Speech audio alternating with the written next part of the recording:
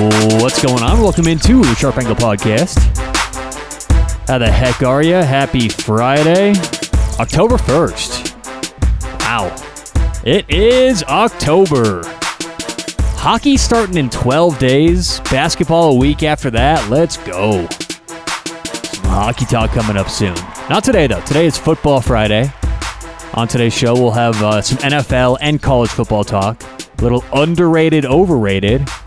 And then we will start doing this every Friday. My overreaction of the week. What did the media overreact to the most this week in football? And then I actually do have a pick as well today. There's some college football tonight, and I've got a Friday night pick. All that and more on today's show. First things first, special thanks to Better Edge. Online, betteredge.com. That's BETTOR edge.com. Great sponsor of the show and great friend of everyone who likes to bet. Why? They offer VIG-free betting. That's right, VIG-free betting is available today at betteredge.com. Not only that, it's so much fun to use Better Edge because it's more of a social platform than anything. So you can make a profile, follow your friends, it tracks your record, keeps your stats. There's a lot of fun competitions and tournaments. It's just a whole different experience. And like I said, you can make a whole lot more money by betting VIG-free. Online, betteredge.com, BETTOR edge.com. Use promo code SHARP when you're signing up. That gets you $10 free in your account and lets them know you heard about them right here on the Sharp Angle Podcast. Online, betteredge.com, promo code SHARP. All right, let's get into it. Football Friday. You got some college and NFL overrated, underrated. But let's start off by talking about last night's game. Thursday night football. Thursday night. Boy, that was fun, huh? Jags, Bengals. Whew. Oh, boy. How about Herb? Doesn't Herb just look defeated? I mean, some coaches, all coaches pretty much, handle wins well. Not a lot of them handle losses well, but my God, Herb is just showing it. And I mean, I do another show called College Football Tailgate, and my co-host in that has been adamant that he thinks Herb is going to last 1 or 2 years in the NFL. I don't know. I mean, I disagreed with that when I first heard it, but I'm starting to think more and more that might be the case. I mean, this guy just might not be cut out for a sport where he loses every other game or every third game. So right now, every game. But Bengals get the win. They did not cover, though. Jacksonville closed plus 7.5. And I know a lot of you out there who play survivor pools, things like that, maybe sweating that one out last night. I think Bengals were probably this square play there. But hey, they got the win and ended up, I think they, 3-1 on the season? Is that right? Let's see. Bengals record. Yeah, 3-1, leading the AFC North. How about that? Let's not overreact to that. But speaking of overreactions, I'm going to start doing every Friday overreaction of the week. What this is the media overreacting to something that we saw last week in football. And to me, it's pretty clear this week. It's the Kansas City Chiefs, right? The take this week is, the Chiefs, not the same great team we're used to seeing, or just flat out, not a great team. I've heard every network from Fox Sports 1 to ESPN say the Chiefs were overrated. The Chiefs were not as good as a lot of people thought. Now, just to give you an idea, my power ratings, and not just mine, every set of power ratings that I've seen that matter at all, any professional power ratings or any public power ratings that I really respect, have Kansas City either the first or second best team in the NFL. And it's interesting, my buddy, who knows a lot about betting and a lot about football, called me yesterday, and I kind of decided to put this in the show because of this. He called and said, hey, where do you have Kansas City in your power rankings? Because they're 1 and 2. They haven't looked very good. And this is a great reminder. Get rid of the record, okay? That's at least what the good bettors do. You don't focus on wins and losses. And let me ask you this. If any game, right, just not even the Chiefs, any team, if any team is winning by 2 and the other team hits a 70-yard field goal to win, and I'm not talking about the Ravens either, I'm just using an example, and the other team hits a 70-yard field goal to win, do we downgrade the team that lost just because it's a loss? Do we upgrade the team that won just because it's a win? Maybe a tiny, tiny bit, but what if that field goal missed, okay? Do we now downgrade? Well, the answer would be no, not even a tiny bit, because what if the field goal missed, okay? Are these teams now intrinsically better or worse because of that missed field goal? If it were 5 yards to the left or right, maybe misses the uprights by 2 or 3 yards, does that now change how good that team is? Because that's how a lot of the public bets. Oh, they're 1 and 2. They must not be very good. What if Kansas City got some lucky plays, in both games and ended up being 3-0. Would we now think more highly of them? I bet you ESPN would. But we shouldn't do that. As good sports bettors, we don't get fooled by wins and losses. And at the end of the day, that's what you're playing for. I get that. And over the course of a season or 2 years or a career, you're going to be able to tell, is Tom Brady better at winning games than other quarterbacks who put up similar stats? Probably, right? That's not what we're talking about, though. What we're talking about is Kansas City, in 2 of their 3 games so far this season, they do have losses. But we don't evaluate the wins and losses. We evaluate how the Chiefs have looked in those games. And by the way, one of the hardest schedules in the NFL so far. The Chiefs have played the Browns, the Ravens, and the Chargers. Okay? That's murderer's row. Now, they got that first week win, close win against the Browns. That, very close 1-point loss on the road against the Ravens on Sunday Night Football. And if you listen to this show, you were on Baltimore that night. And then they lose last week to the Chargers, a familiar opponent who beat them for the first time since Patrick Mahomes has been there. So I don't think there's anything to worry about, and I'm not worrying about it. I'm letting everyone else do that. They can bet with those opinions. That's a great thing about betting, right? If you have these opinions, great, bet into it. I disagree with ESPN. I think Kansas City is still a top 2 team in the NFL. All right, so let's get to overrated, underrated, and let's stay in the NFL. Let's go to a team who I just talked about, the LA Chargers. They are my overrated team of the week in the NFL. Now, I'm not saying the Chargers are bad. I have the Chargers in my power ratings 14th overall. That's by definition above average. And I have the Chargers rated 1.2, meaning they're 1.2 points better than average. Now, the Chargers, I think, because of last week's game, are looked at as being a very good team. I see a lot of public power ratings, like ESPN's. They've got the Chargers a top 5 team. I think the ESPN had them number 4. So that's what I'm talking about, overreacting to wins and losses.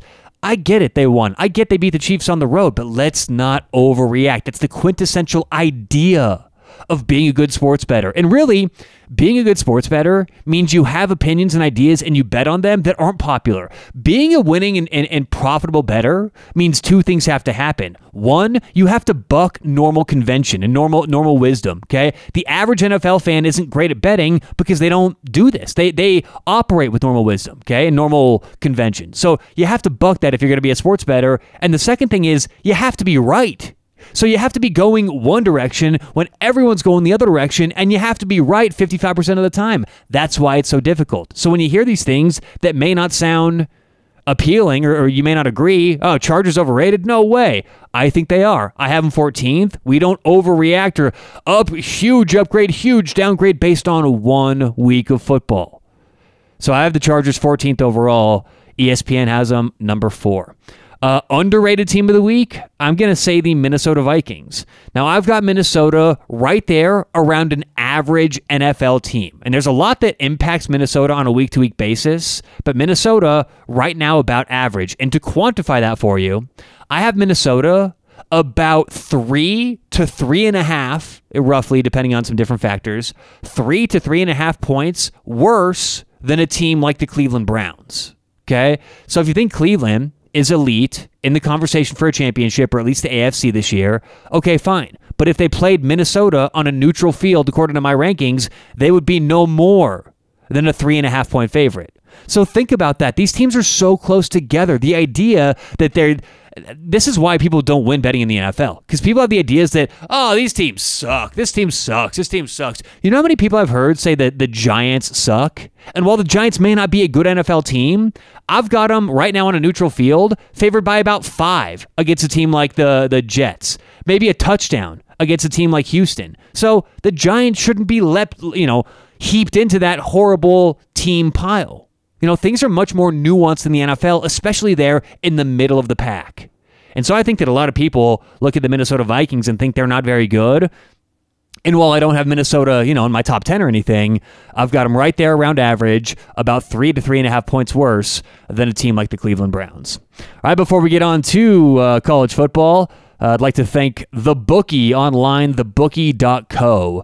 TheBookie, your sharp sports betting friend that sends you an email each day full of free picks, tips, tools, and strategies you need to know for the day's games. Check them out online, thebookie.co, and it's real easy. Just put in your email, and they send you some info every single day. That's thebookie.co. All right, let's get to some college football. overrated, underrated teams, my overrated team of the week is going to be Ole Miss. Now, I actually lean Ole Miss this week, at least earlier in the week when it was 16.5. Regardless of that, though, Ole Miss, I have in my power rankings 24th overall. In the AP Top 25, they're ranked 12th, okay? And just to let you know, the difference between my power ratings in the slots of 24 to 12, right, that kind of gap of 12 teams, there's about a 4-point difference. So that means, roughly, I have Ole Miss about 4 points worse than the market does. Now, we may debate about Alabama. How do you lean them this week if you have them worse than the market? Let's actually not use the word market because this is about the AP Top 25, and that's why. This is a good example, okay? This is kind of stumbled into this one, but this is a good example.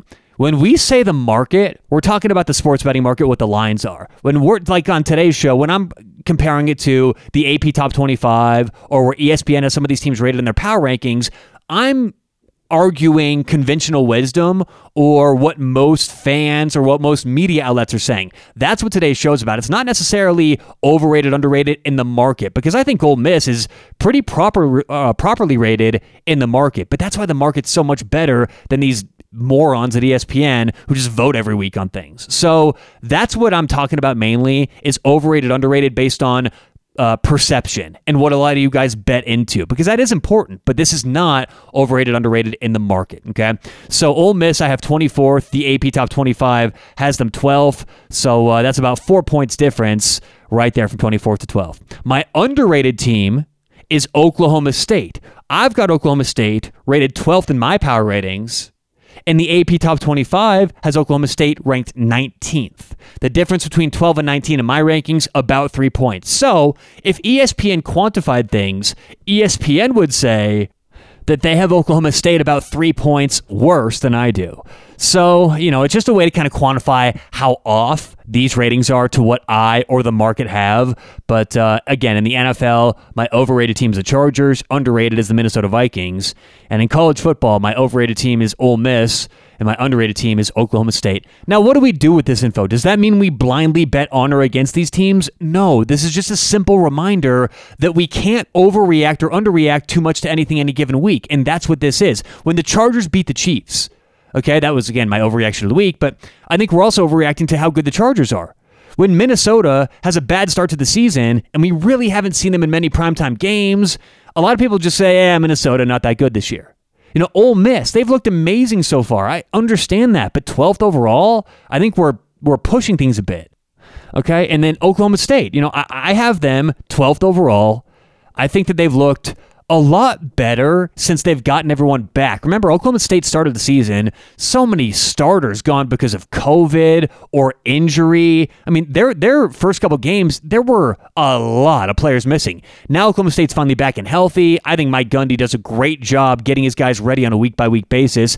Oklahoma State is a really good football team. To see them ranked 19th in the AP, I mean, that's just that's, again, overreacting to what we've seen so far. And I think that's how you get overrated, underrated teams. So, all right, before we get out of here today, I've got a pick for Friday night. We've got a pick, some Friday night football.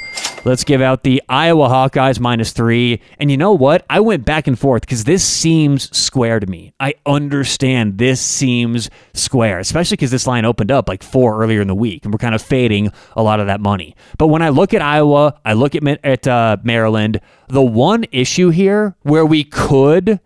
Here, let me put it this way. If we weren't going to make this bet, the reason would be Iowa's pass blocking. It has not been great so far. It's grading very low, way below average on Pro Football Focus College, but I just don't know Maryland has the tools to make Iowa pay for what they don't do well, or at least haven't done well so far in the year.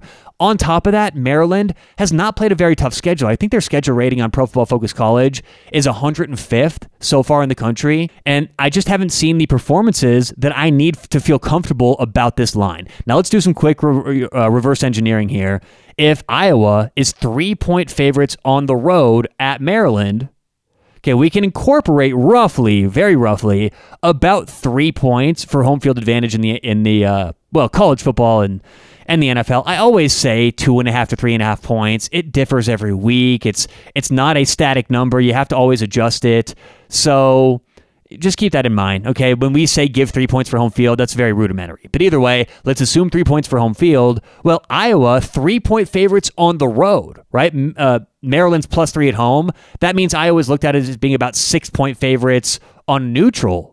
Okay, so that means the market has Iowa about 6 points better than Maryland. Well, to give you an idea, I've got Iowa about 9 points better than Maryland. Okay, that's a 3-point difference. Now, that's before any additional handicapping and going in depth with the process of finalizing that game. But my point is, that's why I see value. I just think Iowa is better than a lot of people think, and maybe Maryland is a little bit overrated because they're undefeated, but they just haven't played anyone yet. So I know it seems a little square, but I'm going to take Iowa +3, or Iowa -3 tonight. Well, could I be any more confusing there to end the show? Here we go, one more time. Iowa Hawkeyes -3, around -120 at the Maryland Terrapins. Good God. All right, we're going to get out of here. We'll work a little Saka, midday Saka, and get ready for tonight. So whatever you guys have tonight, good luck. Hope you catch some winners. We'll talk to you tomorrow bright and early on the Sharp Angle.